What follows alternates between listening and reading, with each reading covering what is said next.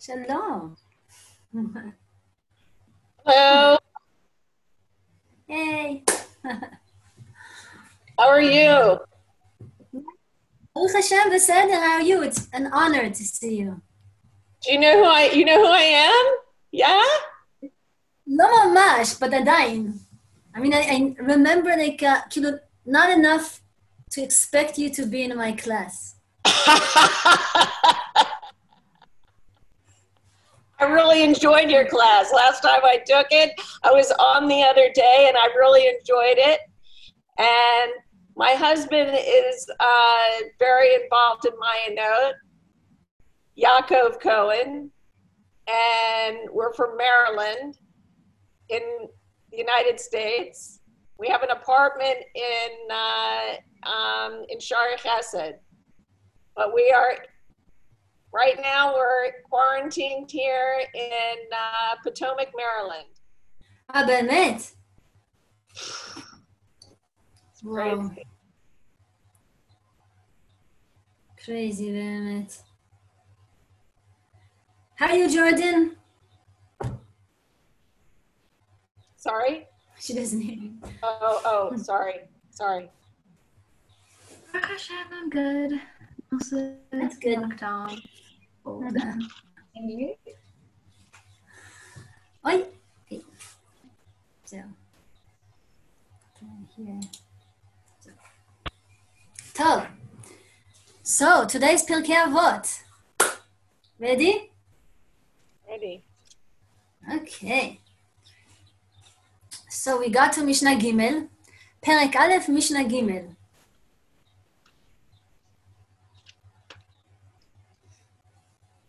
Let me know when you have it. Okay. What a good way of using your time in quarantine. Ay, crazy.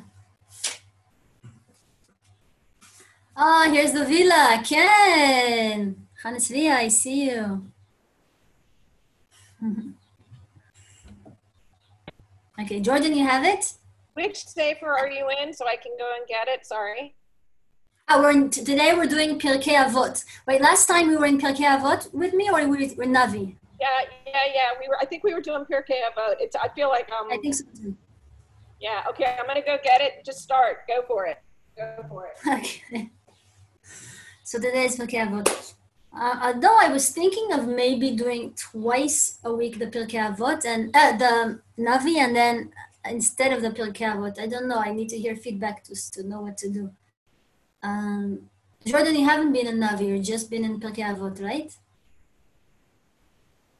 Yeah, just Pirkei Avot. Right. And Hansvi has been also Navi and also Pirkei Avot. So I just, according to your feedback, so if you think it's better to, whatever, if I don't know if to do Pirkei Avot Bemet or just Navi, so whatever I hear from you. I think both is good. Okay. It's good to hear from someone who heard both, so then I can get like a real opinion. Okay, fine. So we got to Mishnah Gimel.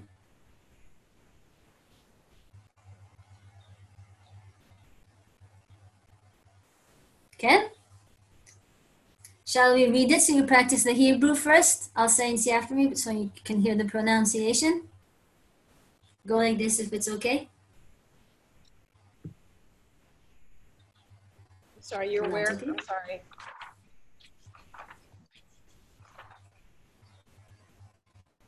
Your chapter. The first chapter, Mishnah Gimel. Thank you. Hey, Jamie. I'm sitting here. I'm sitting next to Hansvia though, so I'm not on camera. I'm here. I see you. Hi. What time is it over there? South Africa is different. What time is it in South Africa? It's 6. We're an hour behind Israel. Ken, I know you guys are in Israel, and you are in a quarantine in America, and you're in Cape Town. I'm just wondering what time it is here, but okay.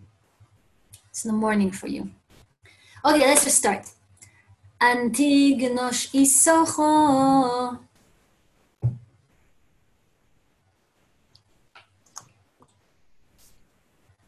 So the point is that you say after me so that I have to hear you. You also practice your Hebrew and your pronunciation, and also like somehow maybe some of it you get the vibe of what's we delve into the Mishnah if you read it out loud. So unmute and we'll try again. Antigno Ishtacho.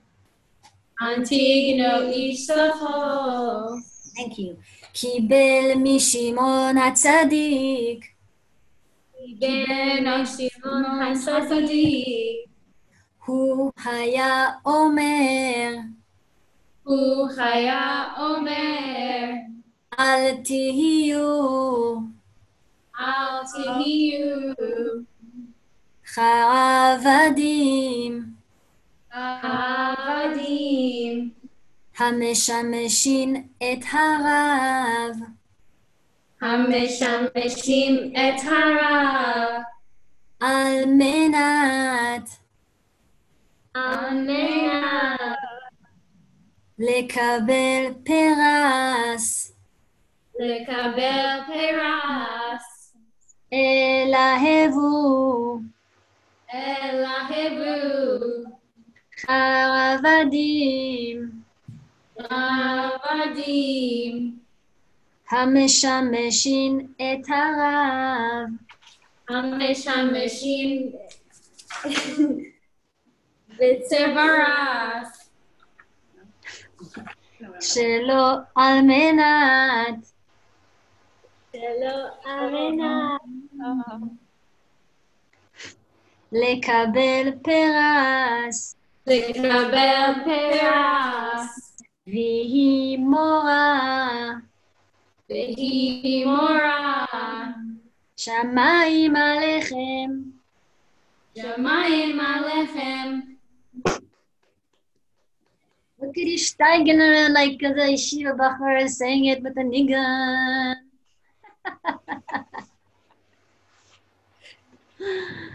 Except you, Jordan, I didn't hear you. And also Yarden, I didn't hear you. But okay, let's go into it. We started it last time, but we just touched upon it.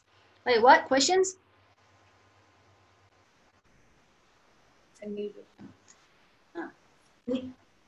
No, So I'll start. What? no questions. Do you mind if I ask okay. a question? Yes, of course. No, of course I don't. Where is everybody? Where is everybody? Well, Everybody. you are everybody. Is everybody in Israel and I'm the only one not? Nope. Jordan over there on the right is in Cape Town. Ah, okay. Okay. Yarden, which is when English is called Diana Rose from. He is somewhere in America. I don't know where in America. Chicago. Oh. Chicago. Know the Goodmans? Do I know the Goodmans? Uh-huh. Not familiar. Do you know what Okay. area? Yeah. Okay, no worries. Okay. All right, cool. Okay. And where it says Yisrael Chanes Via and the villa is the Mayanot villa in Israel, Yerushalayim. All right. Yep, they got stuck in Israel before, like when everything shut down. They got stuck in Israel, and now they can't move. Quote unquote stuck. We Baruch chose Hashem. to be, yeah, thank God we're stuck. Yeah, really. Best place. Voluntary. Yeah. Yeah. How is it there? So good. We miss you guys. It was 95 degrees today. It's hot. It was very hot. Today was very hot. Supposed to be like that the whole weekend. We're gonna have to have It's some a desert. patio. Okay, shall we start? Now that we got to know everybody, and what is this Yael? Whose Yael is it? Is it the Yael that is from our year? Okay. So we touched upon this at the end of the last time we did Pirkei Avot. We talked a little bit about Antignos. The guy who's in this Mishnah, his name is Antignos, which is a very Greek kind of name.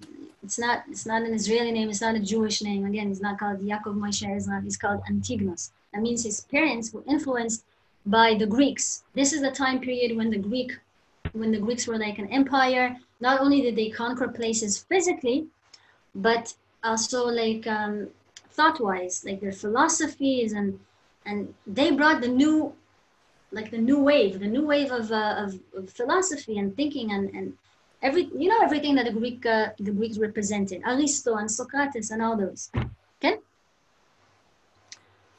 Okay, so he is the Rosh Yeshiva. He is the one who continues after the Sanhedrin. So he's one of the leaders. And Ish Socho means he's from a place called Socho, which is, I think I checked once and it was around Midbar Yehuda. He received from Shimon HaTzadik. Shimon HaTzadik was, again, I told you there's a neighborhood in Yerushalayim called Shimon HaTzadik. The late train goes past it. He's buried in Yerushalayim. He was one of the last from the Sanhedrin, one of the 120 of the Sanhedrin. So he was one of the last, and he was like in like that gap generation, one of the last of the Sanhedrin, and the first after the Sanhedrin was already dispersed.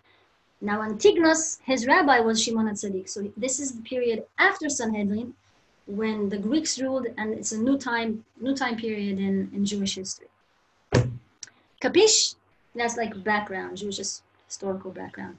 I think it helps a lot when you know the background. You understand things and like just simple the way they are, like, you know, just by knowing the background.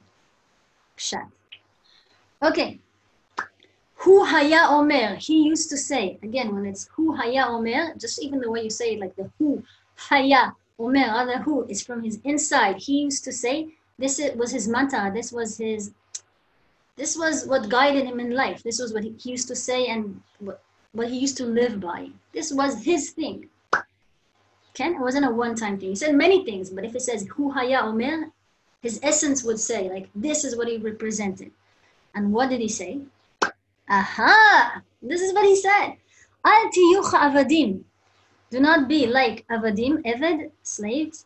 Do not be like avadim hamishamashin et harav, who, like, remember we just touched upon this last time. Shamash, like Shamash in the menorah, is the one who like gives the light over. He like serves the rabbi. He's like the mishamish. He goes around and lights the light of the rabbi. He goes around and serves him. So don't be like slaves that are serving the rabbi or the great one, al menat lekabel pras, in order to get a pras. I know in your English translation it says, I think it says reward, right? Yes. Right. But pras is, it's very easy to, actually, I don't understand why they did not do it, translate it exactly and literally as prize. Pras and prize are the same word. They come from the, again, Jordan, you know more better than me because you're a linguist. I think they come from either Persian or Greek word prize, which means same thing in Hebrew, in Greek, in all those languages that just copied from each other. Like you say pizza, and in every culture, pizza is the same, but it's Italian. So pras is prize, the same, just different accent. Okay? This is what he says. Ella, but before we go on, again, okay. In order to really understand why this is so important, why what he said has such a significance, it's so profound, you have to understand the background. This is the time, again, we were talking Greek, this is the time when there were two major philosophies that were like storming in and making wind all over the world.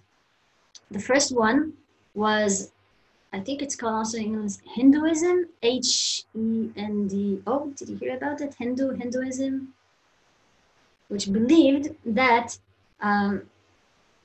it's simple to say that you should really answer your desires. That's like a simple way of saying it, but it's much more than that. The reality in the world was, well, I'm talking too much. If you have questions, then stop me. But the reality in the world mostly was most people just worked from dawn to dusk. You just worked and worked and worked. And work wasn't like today that you just like, this is my work. I high-tech, phone calls, kind of work like that. You sit on an air-conditioned office and that's your work. Working meant slaving away. I mean, that was you didn't have all these professions that you have today, like hardly. Working means you got up early and you took your sheep out all in the sun, or you harvest, or you sow the land, like work, real work, not like today, like fake work, like teaching. What kind of work is teaching? I have, my family thinks this, I don't really work. They always say, you don't really work, you're just enjoying yourself. We like talking in class. We see you having fun, telling them about current events. Anything nobody else wants to listen from me, I tell you, and I feel like such a, I know it's fun. It's not real work, I'm just having fun. But Baruch Hashem that today I can do that. I'm honored and privileged. But those days, people just worked and worked and worked. If you were privileged, if you were Jewish and you were privileged and you had your family was, let's say, rich, and they could afford to let you go, then you didn't have to, when you were even depends how long. Usually till you were 18, that was the tops. After you were 18, you already that was the end.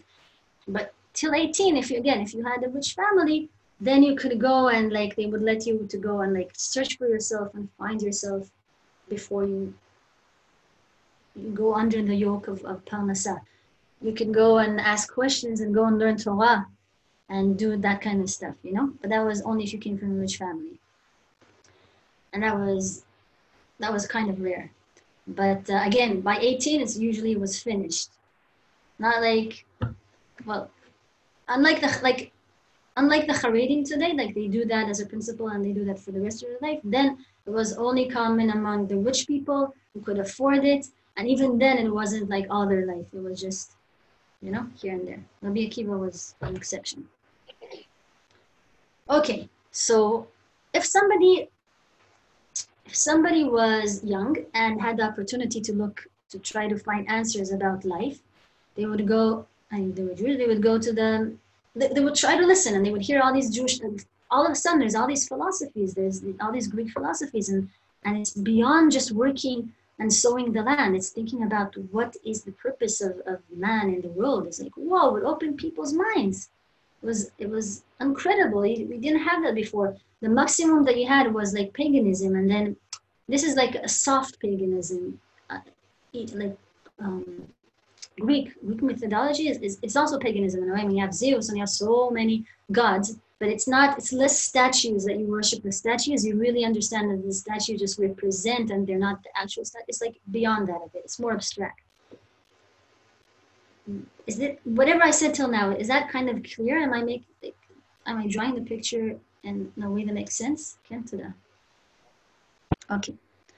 So here they open their minds and they have answers for these great questions, because there's this new school of thought, and it's called Hinduism. And Hinduism says that how can you know anything is true? How can you know what is true in life? If you were looking for emet, how do you know what is emet? You go to one person, he says this is emet. You go to another person and he says something else.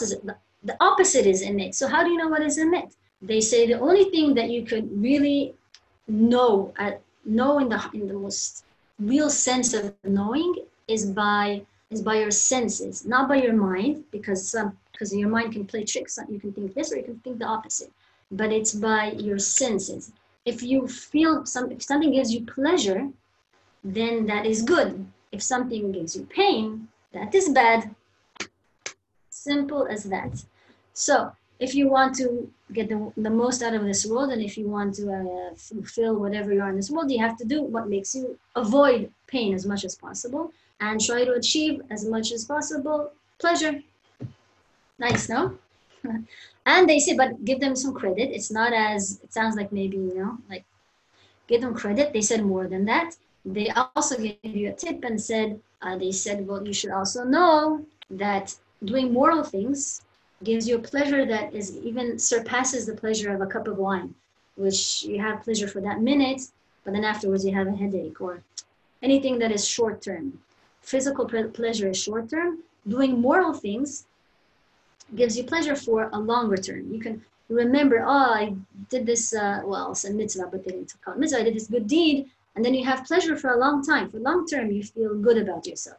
So it wasn't just all about drinking and eating and sleeping. It was also about doing good things. And that, again, they're saying your senses will tell you if something is pleasurable, that would tell you that it is good. And pleasurable, again, could also be moral things. Whoa, capisha, can you see? And that was a new thing. As an answer to that, as a counter thing, there came another school of thought, and that was kind of new in this time of Antignos. And they kind of said the opposite. It was founded probably by the Talmud, by the student of Socrates, I don't know his English, and he said the opposite. He founded a school that was called Stoics. You heard about being Stoic? Stoicism? Stoicism. Yes, thank you. Stoicism is kind of the opposite, because you see there's a problem with this. The first theory, there's a problem because you can do many things that give you pleasure but give other people pain. Right? Big problem. It's so undefined. It could be so problematic. So this school of thought is the opposite. And they said, no, you have to think beyond your pleasures and your senses. And you have to realize that there's something beyond. And really, what should guide you in life is not if something gives you pleasure or pain, but your conscience. And you should be one with nature. And just if you have what's the word I'm looking for? If you have prosperity, then be happy with the prosperity that you have. If you live in a generation when there's a plague and everything is bad, be happy with the plague. It has nothing to do with you personally, like as in this place. Your nature is the real thing, and you're just a little pawn in nature. P-A-W-N, pawn. Like you're just one thing in nature, and there's no room for your personal sense, for your senses, or like your subjective way of perceiving nature. So you have to be, so forget about emotions. Try to even neutralize your emotions and just be content and open your logic and be one with nature, but there's no room really for emotion. It's the opposite. Like it's not about pleasure, it's about logic, nature, but not your personal way of. So what do you do? But again, what's your guidance? What should guide you in life? Your conscience. Ken, what do you think about those two schools? What do you more feel you relate to? Can I give you just an example that happened today because I can't resist? You hear about the pigua today? You did? You're not on my news chat? Okay, today there was a pigua. Yes, there was a pigua. Pigua means a terror attack. So what happened was the south of Hebron, Mount Hebron, there was an Arab who drove, I think it's called a ramming attack. He drove his car into there's a post of soldiers there. It's near a settlement called Negohot. My sister-in-law lives there. There's a post of it's West Bank. It's really over the green line. But there were soldiers there, and he ran into the soldiers with his car. He drove, and he injured one of the soldiers over there, a Khayal, who's now in the hospital. We have to daven for him, but I don't know his name yet. And immediately the friends of this Khayal shot him in the car, so the Arab is dead. Why am I giving you this example besides telling you what's going on in Israel, which I think is important for you to know? It's because it reminded me, last time there was a ramming attack, it was next to where I live, it was next to Ma'ale Adumim. And it was crazy because also what happened was the guy the Arab who was driving it was a big van. He was driving the van into the soldiers that were there. There's a soldier who was just going to the bathroom. There's a booth, like a post where the bathroom is, like a chemical bathroom. And just going there, they just drove into him. And there was because it was next to the post, and there's a camera over there. You see the whole thing. Wow! He drove over him, and then he got out of the car with a knife or something sharp. And after he drove over him, he started stabbing him. The guy, of course, fell. It's crazy. But then after the whole thing was over, then there was a video of this Arab who was driving the van. There was a video of him in his car in the van, because he recorded himself before doing the pigua. Did you see? Did you see this recording? Did anyone know what I'm talking about? No. So he recorded what he was going to do. Saying, I'm on the way to do. It was all in Arabic, but it was of course translated. I'm on my way to do a pigua, a terror attack. These might be my last words. I'm doing it because I have to, because I'm forced to, because I got into trouble. And if I don't do it, my family is into trouble. So I'm doing this to clear my conscience, so my family will be okay. So why am I? Yes, true story. Check it. Like, crazy. And then he goes and he not only runs over the chayal, he also goes and tries stabbing it. Also, he had explosives in the van. So his initial, he was trying to cover himself all up. I guess he was also meant to, like, if he had a chance to throw the explosive beside, but he didn't get to do Baruch Hashem. Wait, does Crazy. anyone watch Fauda? I watched only one chapter and I couldn't watch anymore. Too much for me. It's gruesome, but this is literally the last season was this exact scenario of like you start to feel for the Arab family and become close to them, and like they're really great people, and they end up committing atrocious acts against Israelis because they are trying to clear their name. It's like the exact scenario, it seems like. Yeah, Fauda is based a lot on real life. That's why it's also, I think, successful, because it has a lot of truth in it. But what threw me is that the guy uses the word conscience. Like, you would think that the most thing against conscience, against a person's conscience and moral ethics, is to run over other people and kill them. That would seem that would defy a person's conscience to kill somebody else.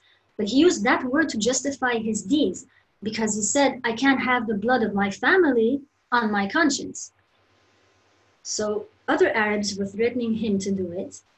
And he saw, that's how he defined where his conscience lays. So also conscience is not, he could use it this way or the opposite way. Instead of saying, my conscience tells me not to kill other innocent people, he said, he says, my family is under threat. I can't have under my conscience their blood, and therefore I have to do what other people tell me to do, and therefore I will try to kill Israelis. Otherwise, that's what my conscience tells me to do in order to save my family.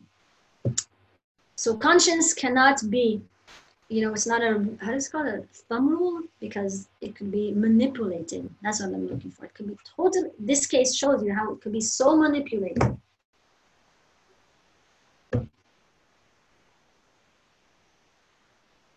Ken?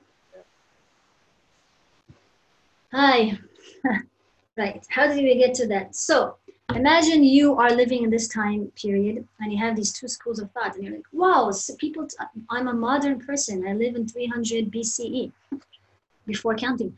And so therefore I don't only have to toil and work the land, I also have these smart people from overseas, these Greek people who have these great ideas and thoughts, and they really deliberate what is the point of man on earth. And I can try to find before I go and become just, like a robot just working for my family, I could open my mind and find the way and find the reason for my life. And then he might say, well, but since I am a Jew, maybe I will now go to hear, what does the Jewish standpoint say? What is the biggest rabbi, what does he say about that? There's these two schools of thought. Where does the Jewish thought come in? Does it reconcile these two words? Is it this one? Is it that one? Let's hear my rabbi. Even now with this corona, like people always say, well, what does Judaism say? Like you could ask, what does Hashem want from me? Like you have all these different ideas and you want to hear, what is the Jewish idea? I might accept it or not, but I want to hear.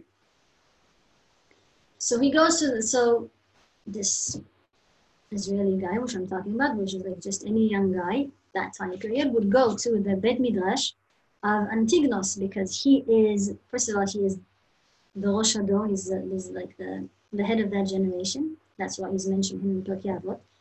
Even the fact that his name is Antignos might show that he's probably open-minded to the Greek philosophies and everything, because again, he's called, he's Antignos, he's not Reb Gershom Shlomo Zalman. He's like somebody who's maybe more affiliated with what's going on. Even his name says it. So we would go into the Bet Midrash and say, Rabbi, what do you say? What is the purpose of man in life? How should I conduct my life? What should lead me? What thought should lead me in life? And since those two thoughts that we just mentioned are in the background, and Antignos indeed knows about them, so he has to give an answer, like the Jewish standpoint, not in contrast, but just like in this whole world where those two thoughts exist, and where do we stand? And this is what he says. That's why this is what he says, because if you know the background, then this stands as like a counter to this background. So he says, Al tiyu cha'avadim. Now, if you say don't be as cha, the chaf over there, you see cha'avadim. Al tiyu cha'avadim. It doesn't say don't be slaves. It says cha'avadim. The cha is, in Hebrew, it's a letter that shows like comparison. Don't be ke or ka, as. Like if you say to someone, At yafa ke-shoshana, you're as beautiful as a rose, ke-shoshana. The ka means as. Okay? So if he says, Al tiyu cha'avadim, what really he's saying here is giving a parable. He's saying, don't be as, don't be like. I'm giving a parable of something. Don't be like that character in this parable. And the parable is that there's avadim, there are slaves that are serving the rabbi, al menat lekabel pras, in order to get a prize. So he says, don't be like slaves that are serving the rabbi in order to get a prize. Ella, but on the contrary, ella, hevu chavadim, be like slaves that serve the rabbi, shelo al menat lekabel pras, in order to not get a prize. Now, since we said this is a parable and mashal, don't be as, so there's slaves, there's two characters, there's slaves and there's a rabbi. What do those two characters represent? What are the slaves and what is the rabbi? You tell me.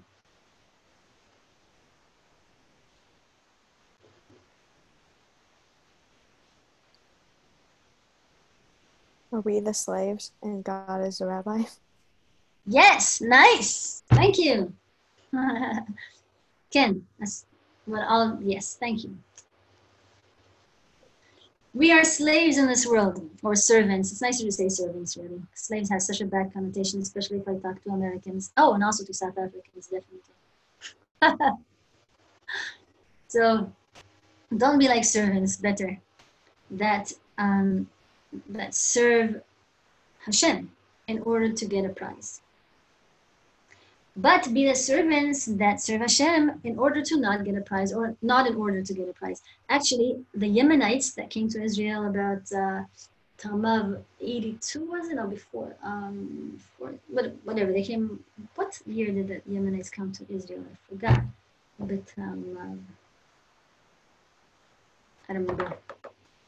I think, for some reason, I have 82 in my mind, but it doesn't make sense. I think it has to be much before.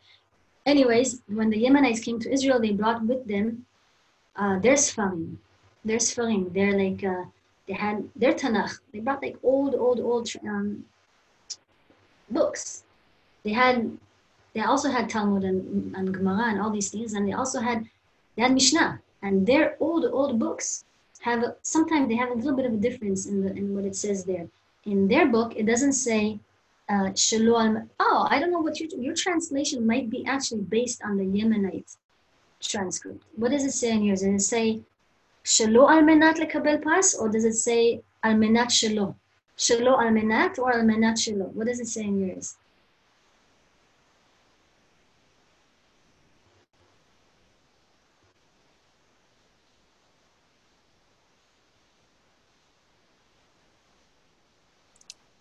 Sorry, who are you asking?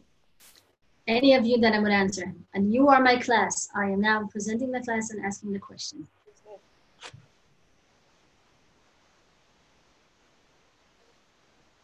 The difference was, sorry, can you repeat the difference? Does it say in your transcript, I really don't know what it says in you probably all have Chabad transcript. Does it say Shelo al menat, or does it say al menat shelo?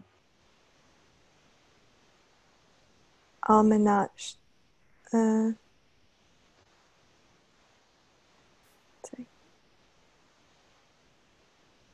menat shelo, the latter. Nice. So you have it based on the Yemenite one? Mine says the opposite, but yours is probably more correct. That's what linguists and all these researchers say, that the Yemenite one is actually more accurate because it's older. So, hello, Sarah. So it's probably what yours is right, better than mine. Shelo al menat shelo means in order to not. Shelo al menat, if it says shelo al menat, it means not in order to get a reward, or not in order to get a prize. And if it says al menat shelo, it means in order to not, which is even stronger. serve God in order to not is stronger than not in order to get a prize. Agree? Okay, so that's what he said. I feel There terrible. is, I'm sorry. I have got one child whose car died. So whose car died. Wow, I just heard died, and I was very, Yep, sorry. disturbed. I'm gonna have to bug out. Thank you very much. Good luck. Okay. Okay, so back to what we were saying. So so do not. If till now there were two thoughts, two Greek thoughts. One said, serve your senses, trust your instincts, trust your senses, and that's what you have to serve, your senses. That means whatever gives you joy and pleasure, do whatever gives you pain, try to avoid as much as possible. That was school thought number one. School thought number two said, don't trust your senses, you have to be one with nature and just like ride with the nature and neutralize your emotions. Your emotions have no place. Your senses and emotions have no place. Be stoic. Be like just short and just be at the present, in the present, and nothing beyond the present. So, and that's what should lead you. So either your conscience should lead you. That was the other school thought. So here comes Antigonos Isachon. He says what we just proved now with what I told you about today, with that terrorist, that conscience can be manipulated, but also trusting your emotions and like what you feel is also totally is not the way Judaism sees it, because again, what gives you joy can give somebody else pain. That should not be your thumb rule in life. It says really, at the end of the day, it's not conscience and it's not what you feel is right or pleasurable. At the end of the day, we have a handy book. It's like a guidebook, and that is the Torah. And so you have to serve Hashem. And that was what you should be like servants who are serving Hashem, and you should do it not in order to get a prize. If you're serving Hashem and doing mitzvot because you want to get reward, or again, I'm using reward, see how, because you want to get a prize, then you're not doing it for the right reason. You have to do it just because a servant has to serve his master because he's a servant, not because he's not in order to expect a prize. That's what he says. Okay, what do you say about that? Acceptable? 10. Okay, of course it's acceptable because, but it's not a chokhmah. It's like not a big. It's not like. It's easy for it to be acceptable nowadays because we are born. This is 2020. We go to school. We're educated, and we know that these two schools of thoughts aren't like a new thing of thinking about life. We know there's it's just two out of so many, and it's just like it's passé. It's like not even new, and it's not that we're so much smarter, but we're so much more experienced. Even though we're like younger, maybe in age, but we're so much older in the fact that we have all these philosophies already in our backsack. You know what I mean? Even if we didn't learn them in depth, we kind of know about them and we know their answers. And even if we don't agree with an answer, but we know there are so many answers and so many schools of thought. So just the fact that we know about it already gives us, we're in a different place than somebody in those days, that it was a new thing, that he even gets answers to such questions, that these questions are relived and like and pondered upon. It's crazy. You have to appreciate where we are, but then not to lose the enthusiasm that they had. That is a challenge. So what happened was, actually, there were two students, charismatic students in the class of Antignos, and their name were Baitos and Tzadok. They were in class and they were not satisfied with Antignos Issacho's answer. No. We have a midrash that tells us what they said. I have it here. There's a midrash on Pirkei Avot, and it's called Avot de Rabbi Natan. That's the midrash on Pirkei Avot. And it says, and he brings what they said. They said, how come this is the Jewish standpoint. This is what Avotenu, like, but not Avotenu Abraham, Yitzchak, and Yaakov, like Antigonos and the leaders. This is what they have to say. אפשר שיעשה פועל מלאכה כל היום ולא ייטול שכר ערבי? Is it possible, if we're going along this parable of servants serving their master or whatever, could it be that somebody would do a job and not expect to get paid? Ella, but if they would have known for sure, if our leaders would have known for sure, if the Rabbeim, our spiritual leaders, would know for sure that there is such a concept of Tchiyat HaMetim, of resurrection of the dead, and Olam Haba, they would not say such a thing. If they tell us, go and do things in life and do not expect to get a prize, that means that really, really, really, they don't believe that there is a prize. Because if there is a reward, if there is a prize, we are supposed to get something for, serving Hashem, then why would they tell us, like, as a thumb rule, do not do everything so as not to expect to get rewarded? Get it?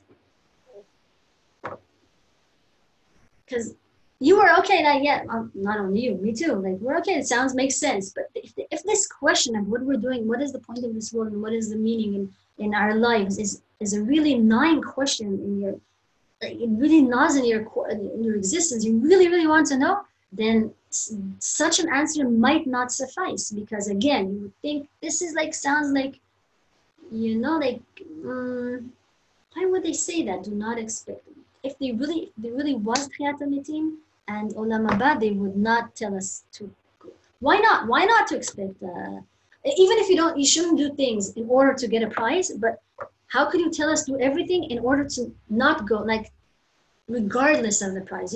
If you're making such a point out of it, that means you don't really believe that there's a prize at the end of the day. You don't really believe in the reward to come. Get it?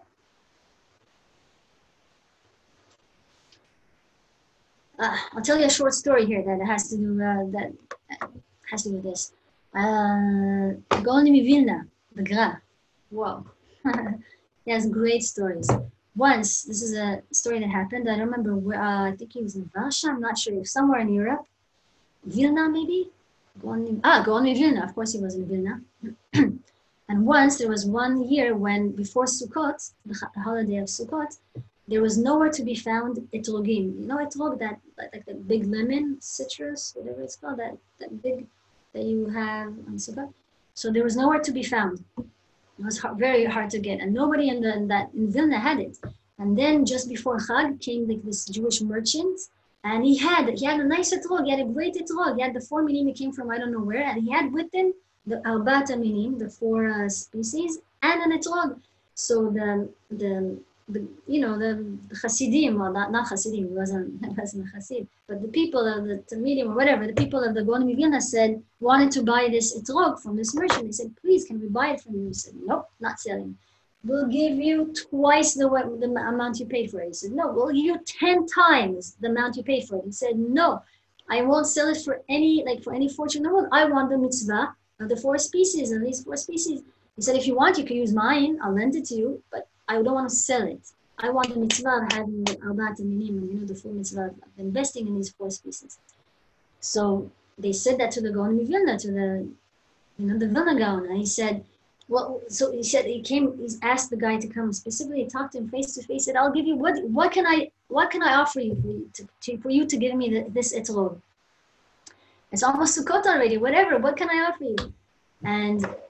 And the guy said, well, you know what? If you give me the reward of the mitzvah, I'll give it to you no money, and all I want is the reward that you would get in Olam Haba for committing this mitzvah, because I know you are the Gaon Vilna for sure. When you hold the arbat minim, you do it in a much higher level and you have much more kavanot and everything. For me, just a simple merchant does it. So if you give me the reward of the mitzvah of arbat minim, and even of all of Sukkot, then I'll give you the etrog. And they said, the story goes, that the Gaon Vilna had this huge smile spread upon his whole face. His whole face lit up. Deal. And so he gets the etrog, and that was no one ever saw him. I mean, he was always happy on Sukkot, but that happiness that he had that year in Sukkot exceeded all that, like the happiness that he ever had in all the Sukkot. And they asked him, wow, how can he be so, what made you so, he was like, what's it called? Limited, like full of light. That's it. Why are you so happy? He said, finally, I can perform a mitzvah without ultimate proof of not doing it for the reward. Finally, I could actually make a mitzvah just because I love Hashem and I want to do what He tells me to do, and there's no reward, not because of reward. Like nobody can, no touch of a reward. And said that he was so happy for being able to do the mitzvah of Arbat Minim in that way, without having any, which is exactly this Mishnah. Like if you're connected to Hashem and you want to really do things for the right reason, then that gave him the most happiness. That gave him like the ultimate, the right reason. You know? There's a lot of like stories that have the same moral, but that story I've heard, I saw in different places, so it just has to be true. Okay, but so you really should do it not in order to get a prize. If you do it in such a way, Mora Shamayim will be on you. Mora with an Aleph, again, it's not with a Hey. Mora with a Hey is teacher. Mora with an Aleph is like from the word Yirah, Yirat Shamayim, which is fear, like fear of God. Or A-W-E, I don't know how to say that. Of God, yeah. That would be on you. So, well, we only have 10 minutes because there's so much more to say, but I'll try to just take here and there what Ben Ishchai says. What I said till now is kind of pshat. Just reading just what it says to give you some background and not any commentary. It's just delving into what it says and bringing stories to make the point stronger. But at least let's say this thing before we go back. Says the Ben Ishchai, which again is the commentator that we're going through, right? The Sephardi commentator, the head of Baghdad, just 100 years ago. He said, first of all, he says, "V'hi mora shamayim alechem." On you is more that you'll just gain Yirat Shamayim. If you do it in such a way, it's more than just gaining Yirat Shamayim. Yirat Shamayim would be on you. He gives an example. He says, if you have a wallet with money, so you put the wallet in your pocket. And then if you're looking for the wallet, you have to take it out of your pocket and there's your wallet. Nobody knows if you have a wallet, if you have money or not. It's not obvious. It's in your pocket. It's in you. But your clothes are on you. It's not in you or alechem. Alechem is on you. And somebody who sees you, maybe before he sees your face, you can see what you are wearing. The God-fearing should be on you, not in you, like in your pocket or something inside that nobody can see. It will be so obvious if you do things for this right reason, in order to not get a reward. Then it's as if you're wearing Yirat Shamayim. It'll be like obvious, like people will see the light from far. It's like a dress that you're wearing that illuminates. And that could also save you from trouble, like obstacles, but also that's like shows you that you're on the right track. That is what Ben Ishchai says about Mora Shamayim Alechem, on you. Another thing that he says about V'hi Mora Shamayim Alechem, Shamayim, this is a nice word. Shamayim is from the word Ish and Mayim. Ish, Mayim, Shamayim. Okay? Ish, Mayim makes the word Shamayim. So why? If you look at the skies you have clouds, you have water, whether they're from the oceans or whatever, but there's different waters in the skies. There's water, and there's also bodies of fire. Like there's stars and there's the sun. So you have in Shamayim, in heavens, you have water and you have sun and you have fire, and they're both up there. And the sun doesn't doesn't dry the water, and the water doesn't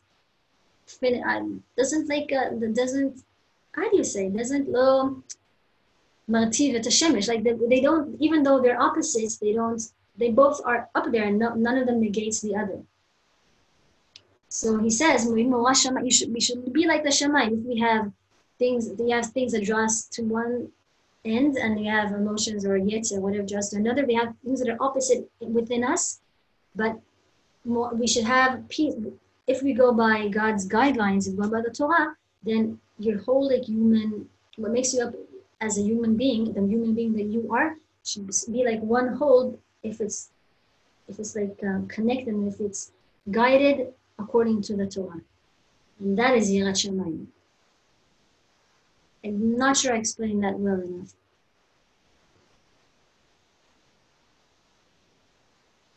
Chansvi, if you're saying something, you're muted, so I can't hear you. No? Okay. We were talking about Yirat Shamayim. It says Morah. Vayehi Morah. Okay. Shamayim. Okay. And I want to ask, is Paras the same as, is it similar to Parnasa? Like with prize and Parnasa? No, because we are missing not what's it called? There's a vowel and there's what's the other thing? There's a vowel and there's a consonant. So the nun is a consonant. You can't just disregard it. It's part of the word parnasa. You can't just disregard the word and say, well, there's one, so different. So paras is prize, and parnasa is something else. Okay, thank you. Yeah. So, but he said, okay, another thing he says about Morah Shamayim is you look up into the skies. This is another idea that Ben Ish Chai says. And we'll go soon back to the pras if we have time, because he also says a lot about the word pras, which is prize. We'll see if we have time, but also I like what he says about Morah Shamayim, about having the fear of heavens upon you. One thing we said now is Esh, Shamayim is Esh and Mayim. That means you have opposite things, but they all stand still, they don't negate each other because of God's will. So again, if you have things in your personality that stretch to one side, and you have things like Yetzer Tov, Yetzer Ra, things like this way and that way, they should be in peace. If they have one thing guiding you, if you go by the Torah, it should make you like one whole being with everything. You don't have to, one does not negate the other. You have room for everything, things that are opposite even, but they will still be in peace, like Shamayim, Shamayim, if they go by God's will. Just like God's will make the Shamayim stay, the fire and the water stay in heaven and not negate each other. Then if you want to worship God and serve God like you for the right reason, then that should make peace between different powers that you have in your personality, in your character, within your framework of as a human being, because you're doing God's will, just like the Shamayim. And that is Yirat Shamayim according to the Ben Ish Chai. That was one thing that he said. Another thing that he says is, and I thought, wow, even though he said it like 100 years ago, it's so relevant for today, Morah Shamayim. It's like if you need like to fear God, if you're missing it and you feel like you want to have more fear of God, but you don't know how, he said just look up to the Shamayim. Because if you don't look up in Shamayim, if you just in the present reality of today, you look to the right, you look to the left, you look down, what do you see? Usually you see what's man-made. You see buildings, you see roads. You don't see the ants underneath the road. You don't see the cockroaches. Hopefully you don't see cockroaches, of course. That was a bad example. But I mean, you don't see life. You see cement. You see a house. You see things. You think man-made things that are industrial and that are covering the planet. But if you look up in Shamayim, even though today is 2020, the Shamayim that we see today, somebody in the time of Antigonus, this Mishnah, or the time much before Adam Arishon or Avraham, Yitzhak, Yaakov, doesn't matter. Any person, whether Jewish or not Jewish, 1,000, 2,000, 5,000 years ago, 6,000 years ago, anyone who looks up into Shamayim still sees the same. Nothing is covered. There's no like buildings or cars and everything. It's the same. Shamayim stays the same. Whatever God created Shamayim and He created the earth. Earth changed completely. You can forget about Earth. You can forget about glass and everything, especially if you're in quarantine, right? But Shamayim stays Shamayim. So if you're looking to have some Yirat Shamayim, says that is the way to do it. Just look into the Shamayim, take like peace out, look into the Shamayim, just concentrate. These are the same Shamayim. They stayed the same, just as God created them. And what does that show us of the power of God? So if you're missing it, if you're like this, Jesus says, just lift up your head and look at the Shamayim, and that gives you more. And that will give you Yirat Shamayim. thought that was a nice vote. So, he said a lot about the word prize also, but I thought we'd get to it, but I see we don't have time, and I will do it next time also, but you probably want to proceed and go to another Mishnah next time, right? Maybe you should do another Mishnah, even though he says a lot about, gives a totally different outlook on the word prize.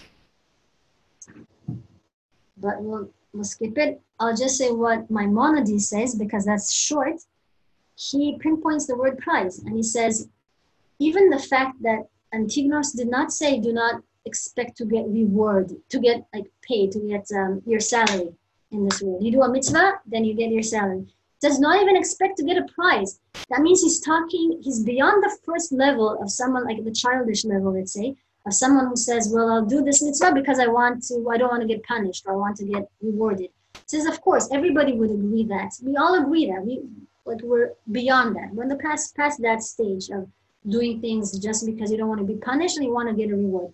He says, even if you realize that whatever you get, whatever reward you get, is not because you deserve it, because he has to pay you, but it's a prize. A prize is something that's not connected directly to the work that you put in. It's right. I mean, you have a salary. He didn't say do not expect to get a salary, to get the reward for according to the amount of work you put in. He said do not even expect to get a prize. A prize is something unrelated to the amount of work you got. You go into a parade, what's it called, a fair, and you shoot those things, and then you can win or you could not win. If you win, you get a prize. It has nothing. You can be lucky and get in on your first shot and get that balloon and then get a prize. A prize has nothing to do with the amount of work you put in. Even that, he says, even if you realize that what you get is a prize, it's not coming to you. Even if you realize it's a prize, even then, even for that, you should not be Mekayem Mitzvot, not to get something that you know that is just a prize. I know I don't deserve it, but it would be nice to get it. And he says, no, even that, beyond that, do not even expect to get a prize. And that is why Tzadok and Beitus, I mentioned before, that's why they said, it doesn't sound real. We don't believe you. We can't accept it, that you can't even expect the prize, that you cannot accept anything. If you would really believe in Tchiyat HaMetim and things that are promised to us, even in this week's parasha, it's Parashat Bechukotai, it says what if you do the mitzvot, you should get this and this and this. If you don't, you get punished by this and this and this. So if you really believe that you would get in this world or next, it doesn't matter. But there's a God, and there's some kind of a structure of doing the right thing and getting like a karma, getting good back to you. You can call it karma, you can call it reward, you can call it God-fearing, but something. If you don't, how can you not? If you really believe that that is the way life is designed, again, you call it karma, you call it God, you call it whatever. But if you do good, you get good. If you really believe in that, how can you say like that? Work as if in order to not expect to get anything, not even a prize, not a reward, not a salary, not a prize. That doesn't sound emissative. That's what they say. You cannot say that in truth, being 100% with integrity. And believe that you should get it, but work as if not. How could those two things reconcile? Food for thought. I'm just saying it so that you see that it's not so simple. You really have to understand both sides and then appreciate them more. But even so, that is what Antino said. Yes, this is the way. He said, if you really want to have Morash and Marim Alechem, fear of God on you, this is the way you're supposed to go in life. As if. Like the story of the Gaon of Vilna. How happy was he when he could do the mitzvah, perform the mitzvah, knowing that he's not going to get the prize. He knew that he sold the prize, the reward, whatever you get for the mitzvah of holding the full meaning, he sold it to that merchant. He knew that he's not going to get it, and that's when he was happiest. That's when he was happiest. So, thank you very much. Thank you. Thank you so much. Welcome. Thank you. Thank you, Tehila. Pleasure to see you guys. Really, thank you, all of you. It's good for me to say these things also, it brings me into Thank you. You're the best. reminds me what's important in life. Thanks for your wise words. Bye. You're the best. Mwah.